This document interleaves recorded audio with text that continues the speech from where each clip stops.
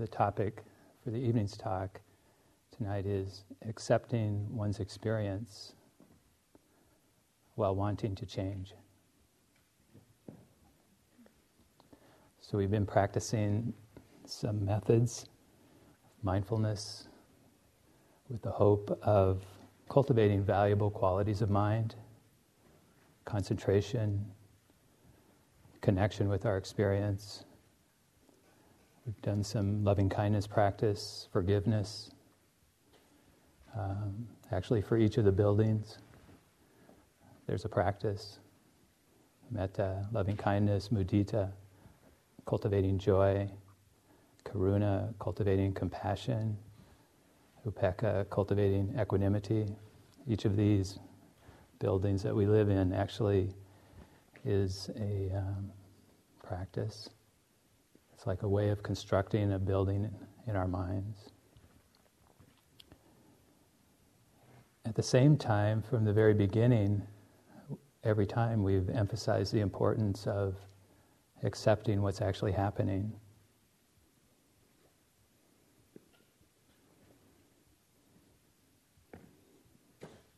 So a reasonable question arises. Wait a minute. Is this coherent? Is it a joke? We're radically accepting something while wanting to change, to improve, to grow. If we put it abstractly, it can be made to seem like a puzzle. There is an abstract explanation, which I'll give. But the more important part of it is seeing how this puzzle factors into our practice. And so I'd like to talk about this tonight. The abstract resolution of the puzzle is simply that in every moment of experience, we actually do radically accept what's happening. We're fully open to it. And yet, we not only exist at moments, but we exist over time. And as we exist over time, we can notice patterns. And we can be intelligent about those patterns. And we can notice when there are patterns that are not helpful, that are leading to suffering, that are interfering with happiness.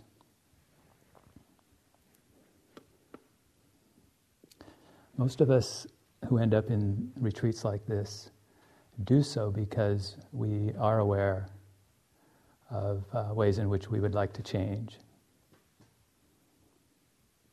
My sense of the Buddha is that he was a man who had very deep yearnings, very high aspirations, and was highly motivated to change, to grow, to improve. We all probably have a story somewhat along those lines. My own story, for what it's worth, involves being a graduate student in Helsinki. I was over there on a grant for a year and a half in the early 80s. And at that time, the former Soviet Union had placed intermediate-range missiles in Eastern Europe. And the U.S. was placing intermediate-range missiles in Western Europe. And all of Europe was aware of what was being set up to happen, which is that the superpowers were setting it up to fight a nuclear war in Europe. And there was quite a lot of fear, indignation, anger, not merely among normally politically active people, but entire population. And so I was living in Finland, and as an American, I became aware of what was happening and became upset, angry about it. And I noticed, somehow I had the wherewithal to notice that the way that I was responding was not particularly promising relative to the sort of world that I wanted to be in.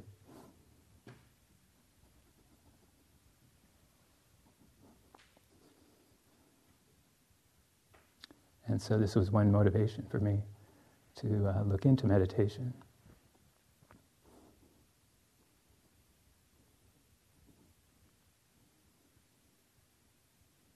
My mind was angry, tight, resistant, self-righteous, and so forth. At the same time, a lot of good things were happening for me. I was beginning to succeed in philosophy. The fact I had got the grant meant something. I had begun doing yoga and just kind of opening to the exquisite pleasures that can come in doing yoga. There were other things that were good, that were happening for me. And around these good things, I also noticed a sort of tightness, so that the more good things that were happening for me, there was an increasing sort of like tightness, needing it to be that way, needing more. And so for me, the experience with yoga was just like, wow, these are really pleasurable states.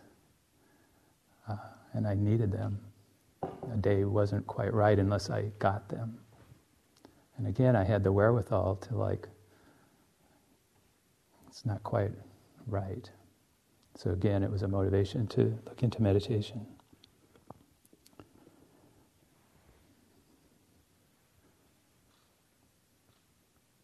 I wanted to change. I was actually pretty miserable. So even though good things were happening, and there's also a woman involved in this story. I'm not going to tell you everything. But, you know, it was actually a good thing for a while. I was miserable, even though things were pretty good. The fact that I could be aware politically was just a function of my health and intelligence. But nonetheless, I was quite aware that I was not happy, that the anger that I had connected with the political stuff was not likely to be very useful, and that the way I was going about bringing pleasure into my life had an element of tightness that was worth looking into.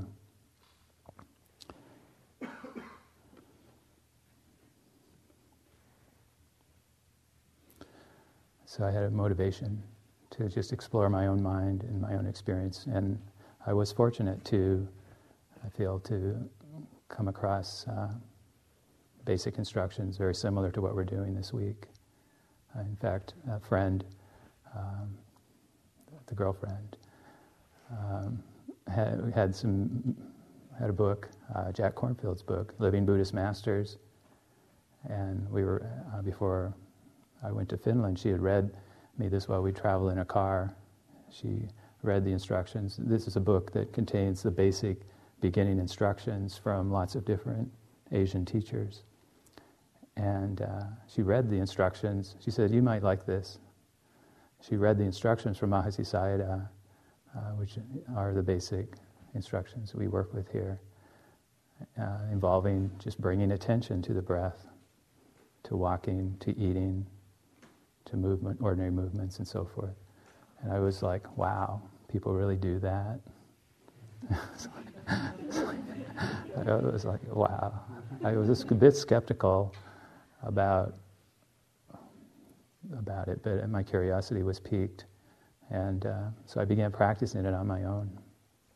And then about a year later, I was in a retreat near Stockholm for 7 days, much like this one.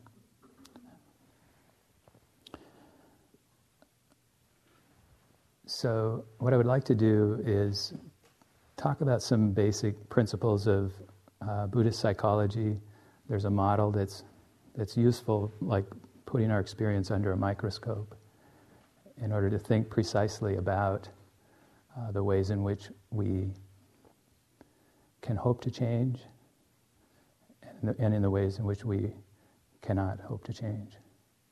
And so we can be realistic about the ways in which we can improve and grow and so forth to address this question in a practical way. So the basic structure of Buddhist psychology that's relevant here puts the spotlight on a moment of conscious experience and breaks it down, saying that there is an element of awareness in each moment. There's a mind of awareness. It may be colored or flavored in a certain way. There's an object of awareness. These objects come from a relatively few categories, the senses and thoughts. So the senses are just tastes, smells, things we see, the physical sensations, things we hear. Thoughts involve abstract thoughts in language, visual images, and so forth, mental objects. And in each moment of experience, there's a quality of feeling, of liking or disliking or being neutral about that object of consciousness. So there's a touch of pain or pleasure or neutral feeling in each moment of experience. This is just a model. It's not drawn from brain science or physiology. It's drawn from our phenomenal experience. You can take it as a conjecture and look into it and see whether it makes sense. But the model is pretty interesting because it's saying that in each moment of experience we can break down what's happening to kind of the mind of awareness, an object, and this feeling tone, pain, pleasure, neutral. And so in the ordinary course of experience, just moment by moment, at that level of feeling tone, there's going to be a fluctuation over time. So there'll be a moment of some object meets consciousness. We like it. That's a moment of pleasure. Next moment, the object's gone. We liked it. Oh, pain. Next moment, next bite. Oh, it's back. Pain, pleasure, right? Oh, it's kind of boring. Neutral. So on this model, there's a fast flow of experience, just with this flow of feeling tone accompanying each moment of consciousness. Thumbs up, thumbs down, just like that. So it's an interesting model. And insofar as that model is true, it actually makes sense to try to arrange our experience so that we would get thumbs up, thumbs up, thumbs up, all the way along, every moment. It's intelligent to do that.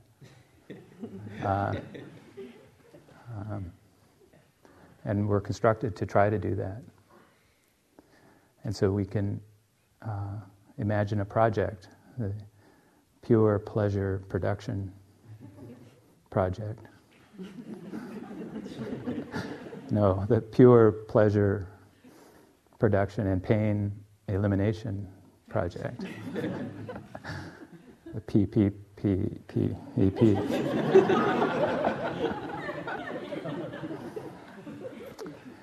And one of the Buddha's main insights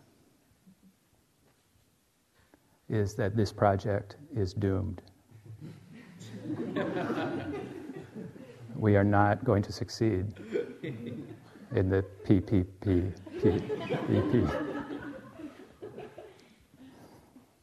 No matter what we do, we're not going to succeed in getting thumbs up every moment of experience. The pain comes as a natural part of the flow of consciousness of human beings.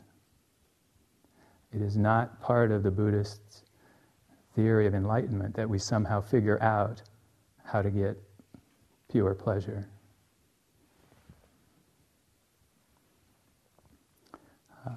In a way, I think this is one of the Buddha's main insights, because he practiced meditation. There were a lot of techniques being taught in India at his time, and he turned out to be pretty good at them.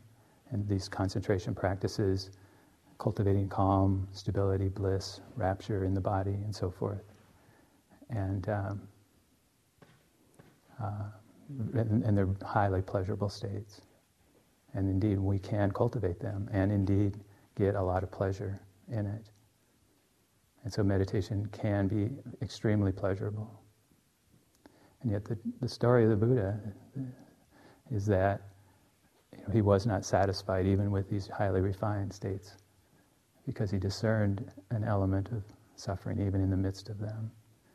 And the way I understand it is just that these states, even though they're refined and so forth, they're conditioned by certain activities, the activities of meditation. And so they're impermanent as conditioned states. They'll fall apart when the conditions fall apart. And in any case, they're states of a human being who is vulnerable to pain. Just the ordinary pains of illness, injury, vulnerability, aging, dying, and so forth, loss.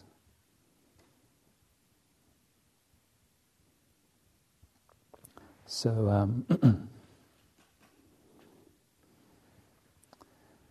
we tend to have habits that flow out of these moments of experience into other moments of experience. And so in response to pain, we do tend to have some habits. And many of these habits involve thoughts. So out of this, moment by moment experience, there also is, of course, a flow of thoughts just bubbling up. Thoughts about whatever the hell you thought about all day. Right? Cows, pie, baseball, I don't know. Our minds are so interesting. Right? And thought is highly involved in a process by virtue of which, in response to the feeling tone of a moment of experience, we go into suffering. So that it's most clear when we do experience pain and then get tight about it and resist it and fight it.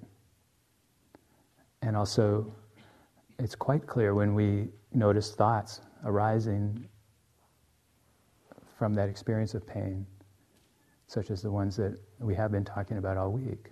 For instance, the thought that there's something wrong with me insofar as I'm feeling pain.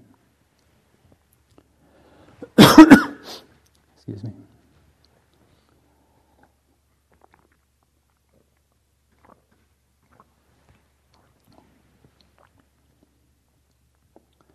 So on this model,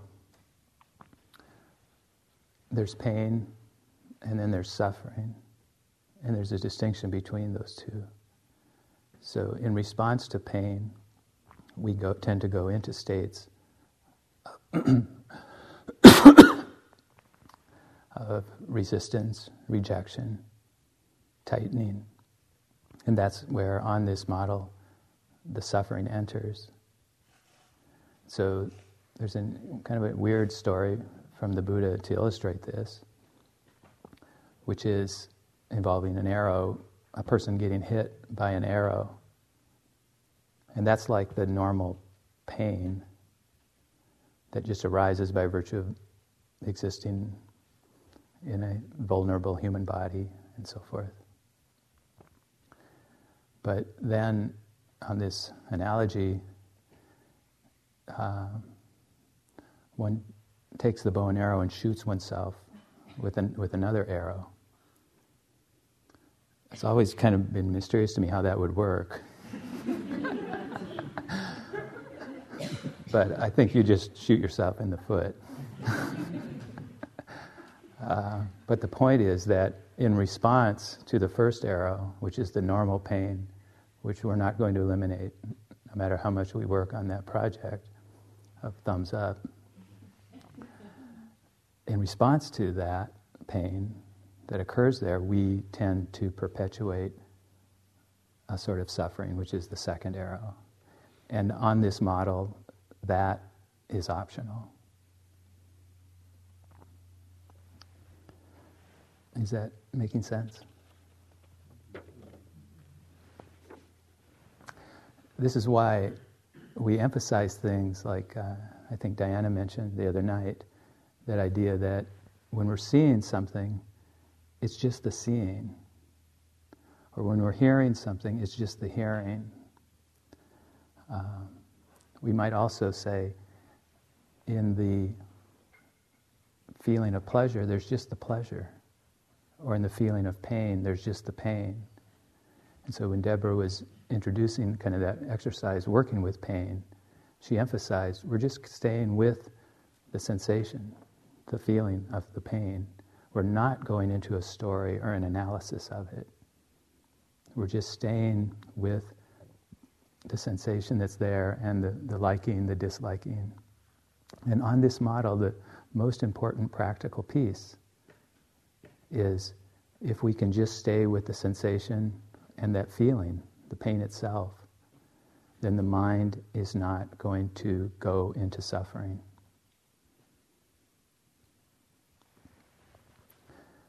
But we often do. And we often have habits that take us right in there. It's like the second arrow. And thought is often implicated in that process. So thought is pretty amazing. We can think about pretty much anything that we can conceptualize. And language is an amazing human faculty. The way it works, the way children learn it so quickly, it's quite amazing. It's an incredible capacity. And yet, on this picture, there are ways in which thoughts can be unwholesome. And basically what it boils down to is this distinction between wholesome and unwholesome thought basically boils down to whether or not thoughts are leading us into suffering or whether they're being useful in keeping us free from suffering or promoting our happiness. This is in a context where we're still keeping fixed that idea that we're not going to try to fix the thumbs up, thumbs down thing to get pure thumbs up. So even in a context where, yep, there will be pain, there will be loss, there will be heartbreak, can we pay attention to the thoughts that we have and discern whether they're actually helping us be happy even in the midst of life that has pain?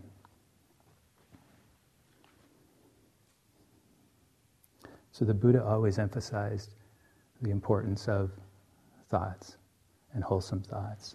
So the Dhammapada begins, all experience, this is one translation, all experience is preceded by thoughts, led by thoughts, made by thoughts. Speak or act with unwholesome thoughts, and suffering follows, as the wagon wheel follows the hoof of the ox. In another place, whatever states are unwholesome or partake of the unwholesome or pertain to the unwholesome, all these have thoughts as their forerunner. Thoughts arise as the first of them, followed by the unwholesome states.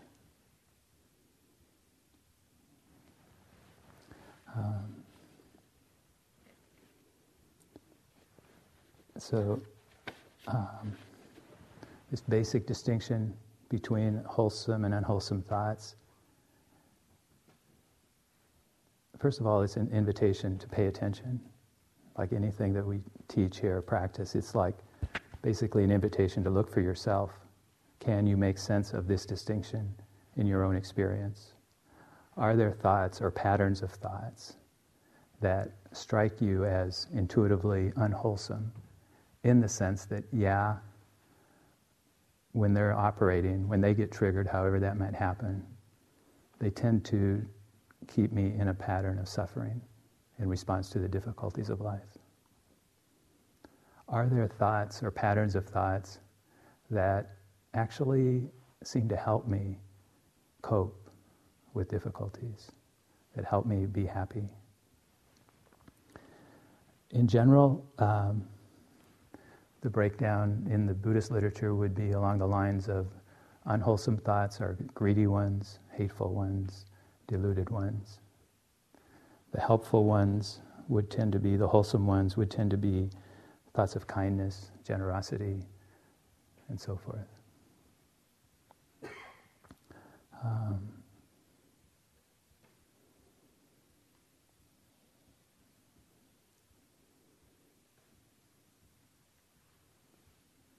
In Deborah's story last night about the Vipassana romance she had, there were thoughts, desirous thoughts, and I took it in her story that she noticed that they weren't helping her be happy.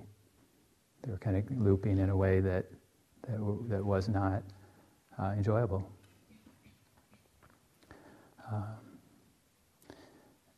We talked a number of times here about this, the way in which we can take our own pain as indicative of something being wrong with me. The idea that pain is somehow wrong would mean that somehow I am wrong. And insofar as it means I am wrong in some way, it would seem to indicate that I need to do something to correct it. I need to fix something, make something right. And if we have that thought, then simply feeling into the pain, whether it's physical or emotional, can seem a bit frivolous, or even a dereliction of duty. And interestingly, I would say that, yeah, sometimes pain can have that sort of meaning. And so it can happen on retreats where there will be moments where I will feel regret or remorse in relation to some action or relationship or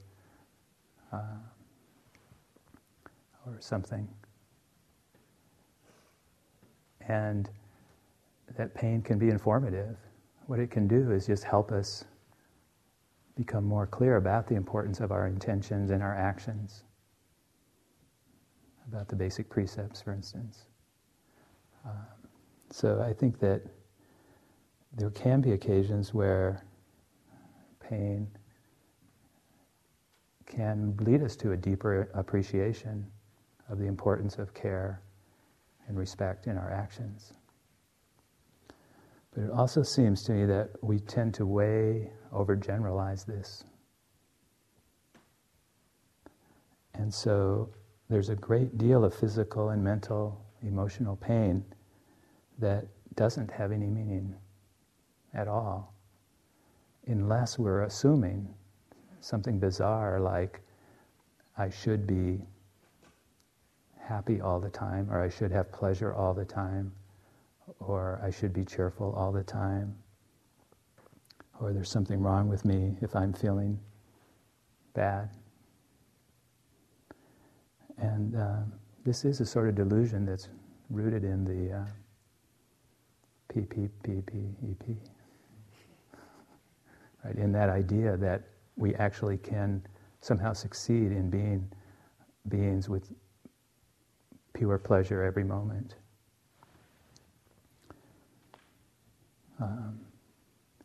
I was talking to my colleagues about this today at lunch. So I guess I can tell you too. It's like yesterday afternoon I was in kind of for a while. I went through this period where I was feeling kind of anxious, fearful, lonely in relation to a relationship that began a couple months ago, and it's been great. Kind of coming here meant kind of leaving this really intense, beautiful situation in which we're bonding and getting closer, and it's pretty wild and great. And and so yesterday afternoon, though, I was like anxious and like lonely, and like, why am I here with these people? And it was like, it wasn't that funny. It was, I was just wavering and unstable. And there also, I noticed it, and I probably noticed it because I was thinking about these ideas in this context, but it really was there. Like, there's something wrong with me. You know, it was in me, that sense of there's something wrong with me for feeling these emotions, for feeling these things. And so this is a sort of assumption that is rooted in thoughts, and if we look at it, we can see it's not wholesome. These are normal states, especially given the good things that were happening before I came here. It's totally normal to feel these things. There's nothing wrong with me. These are just, it came and it went. These were states, they were painful, they were not enjoyable, they were thumbs down, right? I don't want to cultivate them, but they're perfectly normal. They come with the territory of close relationships.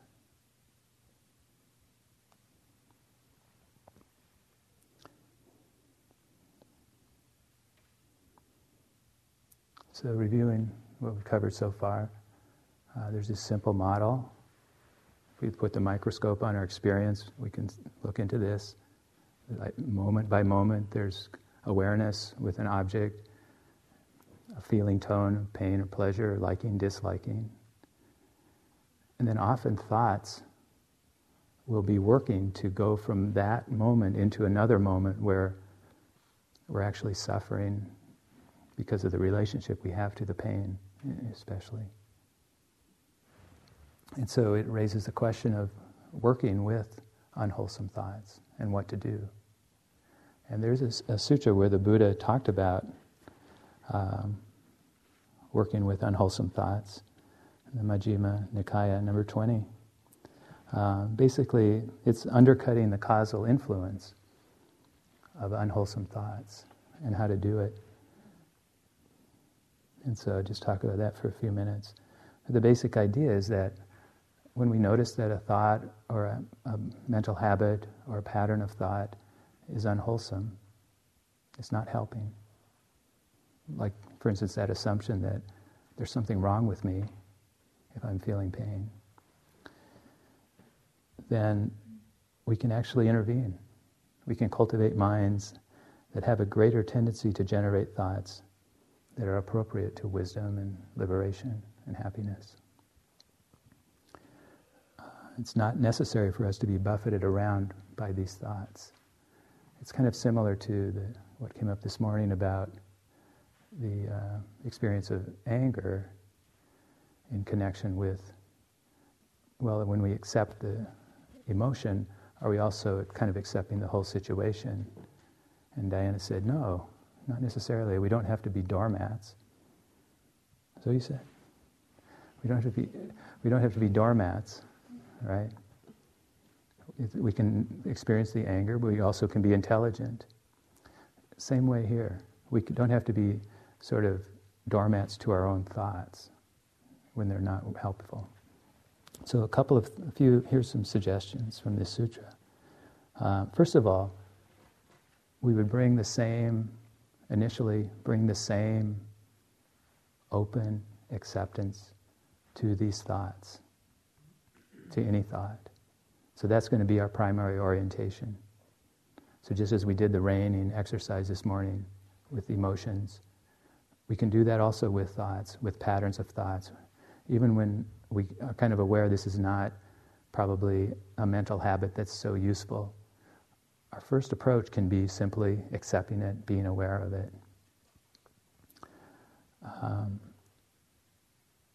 We'll often notice it repeating itself.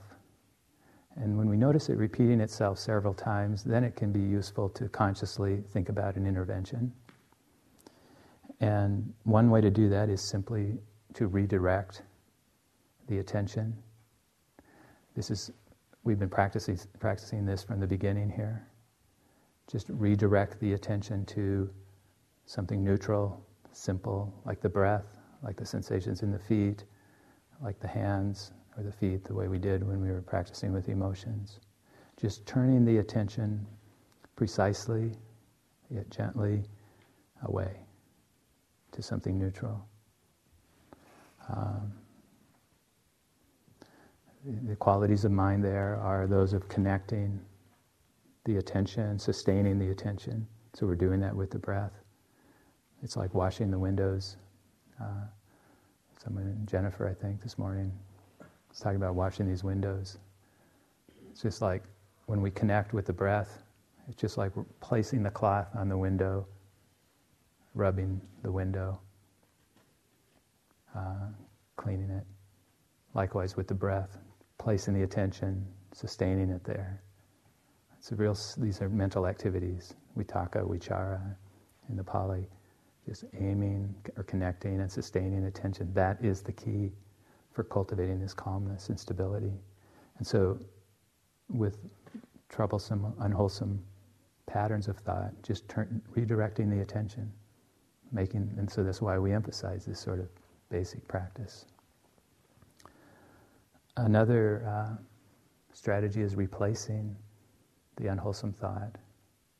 So if we're plagued with tanha, with that obsessive desire that Deborah talked about, another way to kind of replace that thought is simply to reflect on the impermanence of the situation.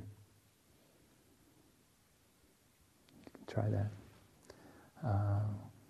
With thoughts of hatred or irritation, anger, we can consciously replace those thoughts with thoughts of kindness, friendliness, generosity. I was chair of my department for a few years. I'm in the philosophy department and I have about 15 colleagues and 50 graduate students, so there's a lot going on. And during those years, I live about 20 miles from the campus, and so I got in the habit of doing loving kindness practice, driving to the campus, eyes open and so forth. And when we do it, we start with someone for whom it's really easy to feel appreciation. And then we can bring it in for ourselves, and then friends. And when we get used to it and get resilient and strong with it, we can actually bring to mind people who are difficult. And in practicing this, we would start with those that are not too difficult, but then we can actually practice it with really difficult people too. And so when I drive in, I would kind of have a routine, and there was like a certain point where I would get to the difficult person who would change from day to day. But someone would normally come to mind that I was anticipating a meeting with, or who had been rather irritating, or whatever. And it was often the same guy, one of my colleagues. And, he just had a lot of anger and was an irritating person, but liked a lot of attention. And so often I was kind of tense, anxious around him, or in the thought of him. And so he often would come to mind as the difficult person for the day. And so in practicing here, I would just think of something that I liked about him, which turned out to be not so hard. I actually did admire him. He was a problem partly because he was so idealistic and he really wanted good things to happen. He was working hard to get graduate students from Central and Eastern Europe. You know, it was easy to think of something that I admired and appreciated about him. And just a few moments of reflection, you know, may you be happy, just kind of something good about him, a few moments of may you be happy would shift my whole orientation. So that this anxiety, tension, irritation, anger, fear that might be associated with him because of what I anticipated for that day would at least be softened, and it often would just dissipate and kind of be replaced by a sort of confidence and kind of a much wider open awareness of the situation. And of all the things I did in those 4 years, this sort of exercise was probably the most practical. And it's an example, from my experience, of kind of replacing the thoughts of anxiety, fear, tension with a much more pleasant state of mind, and a much more useful one. Another method is simply reflecting on the results of engaging in these patterns or allowing these patterns to run ahead full steam.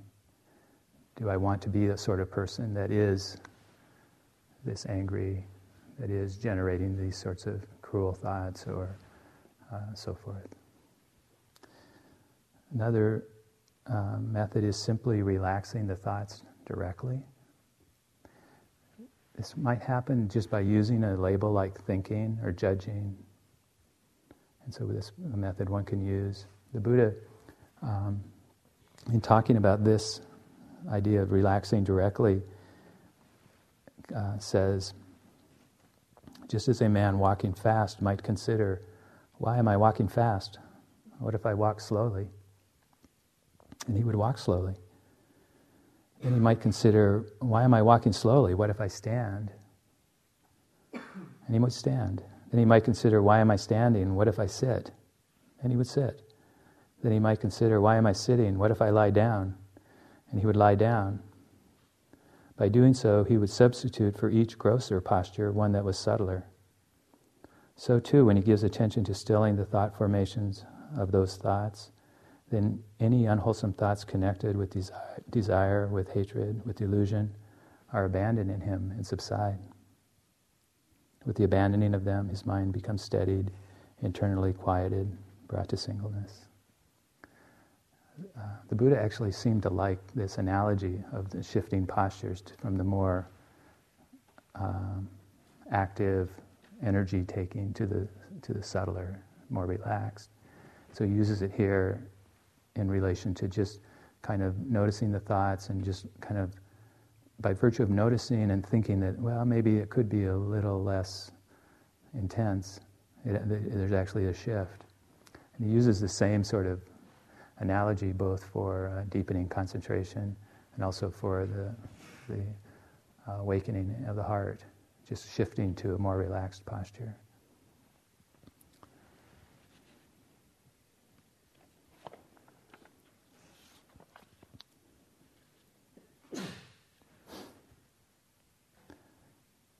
Is this making sense? So these are some methods mentioned in this sutra, not all of them. But the general idea is that we can be intelligent when we notice that there are patterns of thought which are not helpful. We can do so even in that context of radically accepting what's present when it is present.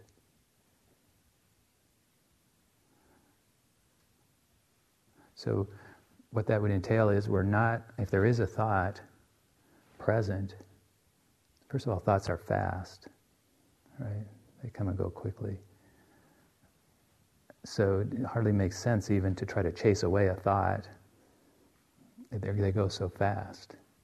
So we might as well accept what's happening right now, even at the level of thoughts. And so there's none of this is hedging on this idea that the core of mindfulness, and even the mind trainings of kindness and compassion and so forth, involve this sort of radical acceptance of what's actually happening when it's happening. In that respect, we are always beginning again. There's very little room, in my view, for concepts of progress. There are maps that involve progress and so forth, and they're interesting, but in actual practice, the heart of it is always beginning again with what's actually happening now. Whether it's in a sitting and 20 minutes have gone by and we haven't quite arrived yet, it doesn't matter what's happened before. In practicing with rain, with the emotions as we did this morning, it doesn't matter too much what's happened up to that point. In the moment, we can recognize, accept, inquire, investigate into it, feel into it, not take it personally. These sort of suggestions have to do with when we notice that over time there are patterns of thought, or that we tend to have certain habits where, like the example from when I'm driving to school and notice, wow, there's that tension around Ned again. It's easy to have that habit around Ned. Tension, ready to fight. Once he was in my office and he was so angry. He was, and I was kind of calm because I'd done this. And I realized that I better get angry or he's going to get angry because he's thinking I'm not taking him seriously. So honestly, I just pretended I was angry. I was just like, well, fuck you, get out of my office, And he was like, oh yeah, you're right, absolutely.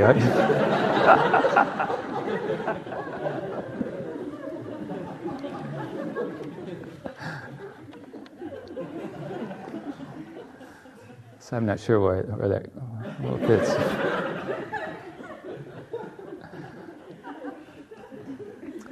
So we tend to have habits that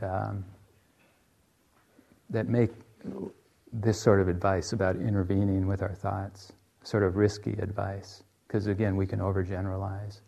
We can be too oriented to try to control too much. But the truth is, in this practice, there's a beautiful balance. There's room for both.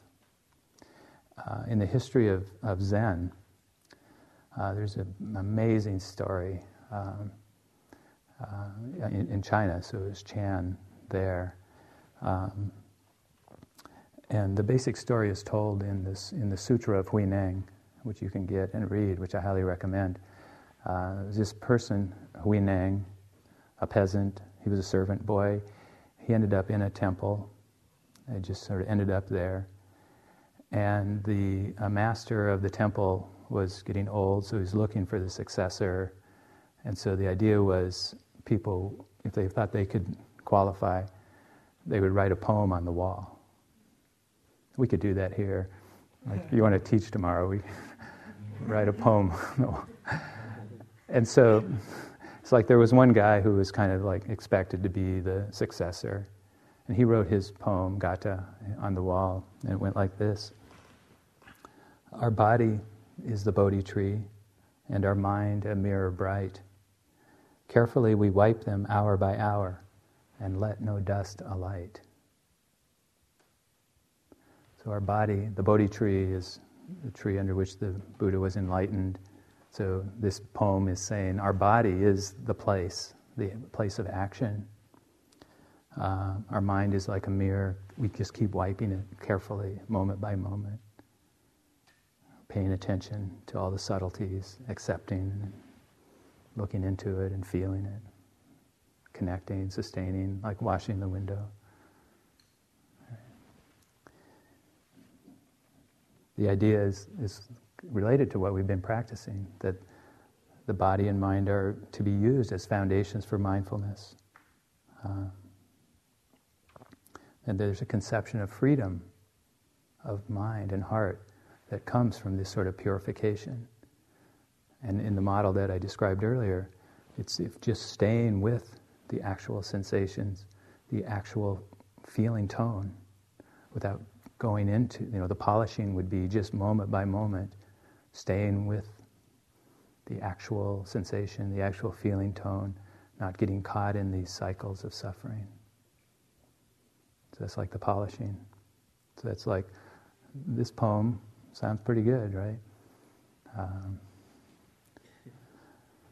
So the servant boy, Huang Nang, this is in the 7th century CE in China, offered this alternative poem on the wall. There is no Bodhi tree, nor stand of a mirror bright. Since all is void, where can the dust alight?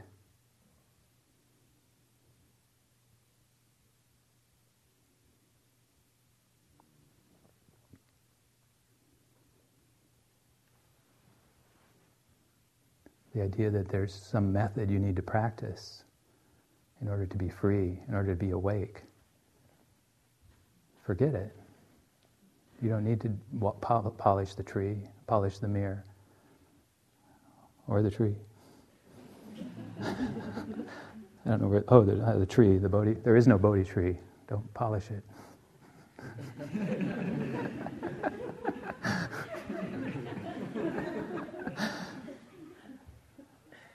Where could the dust alight? It's like a conception.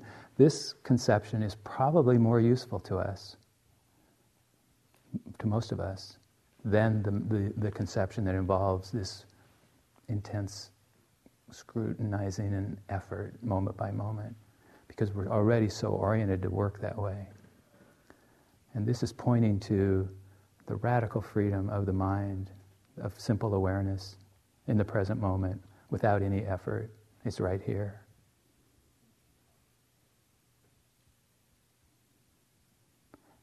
In any case, this gave rise to 2 big schools of Zen. And both of these elements are part of mindfulness practice. So on the one hand, there is actually that kind of careful, moment by moment polishing. It involves keeping track. It can involve keeping track of what's wholesome, what's not, intervening with the unwholesome, and working with these methods. And the other is just connecting, relaxing into the spacious, open mind, non-judgmental, non-conceptual, where no methods are quite relevant at all.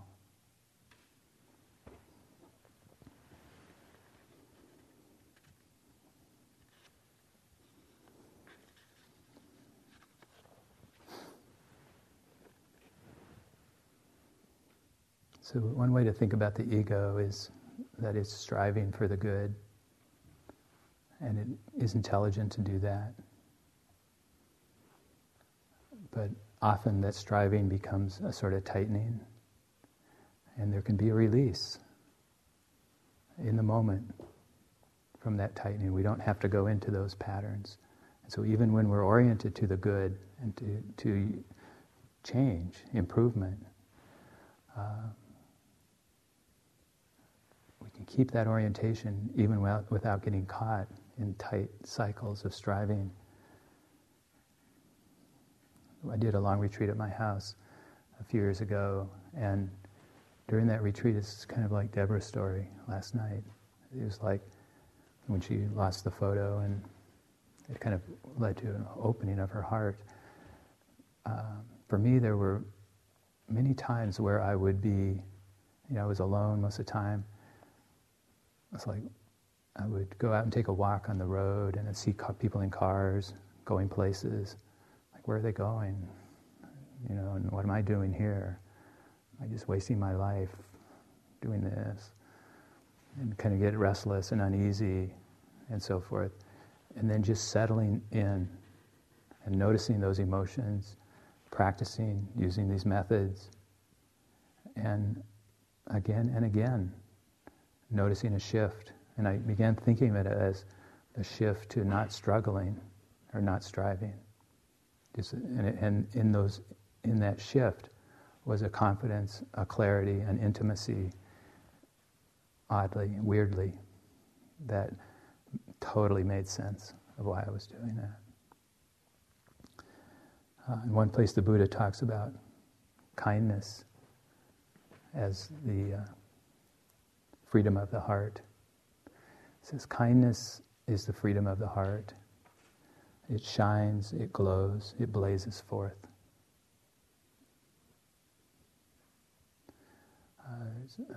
Mohandas Gandhi, the effective advocate of nonviolence, effective not only in advocating nonviolence, but also effective in creating change, real world change, said, truth and nonviolence are as old as the hills. All I have done is to try to experiment with both on as vast a scale as I could.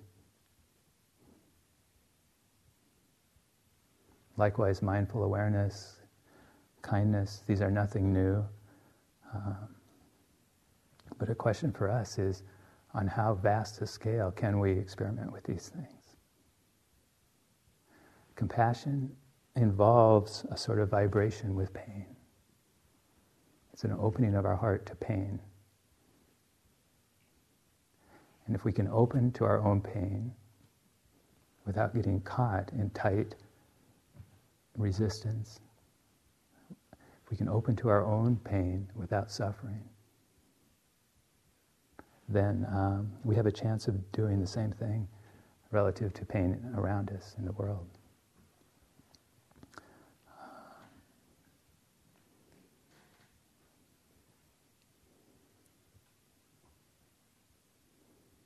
That is, it's possible to maybe accept the world as it is, even while wanting change and working for it.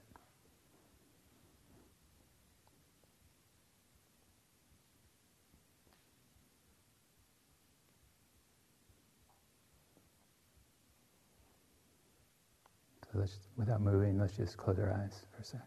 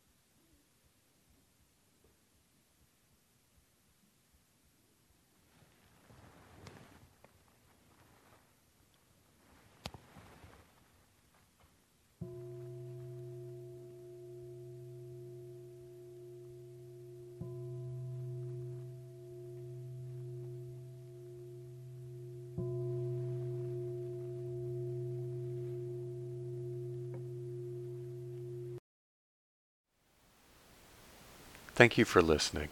To learn how you can support the teachers and Dharma Seed, please visit dharmaseed.org/donate.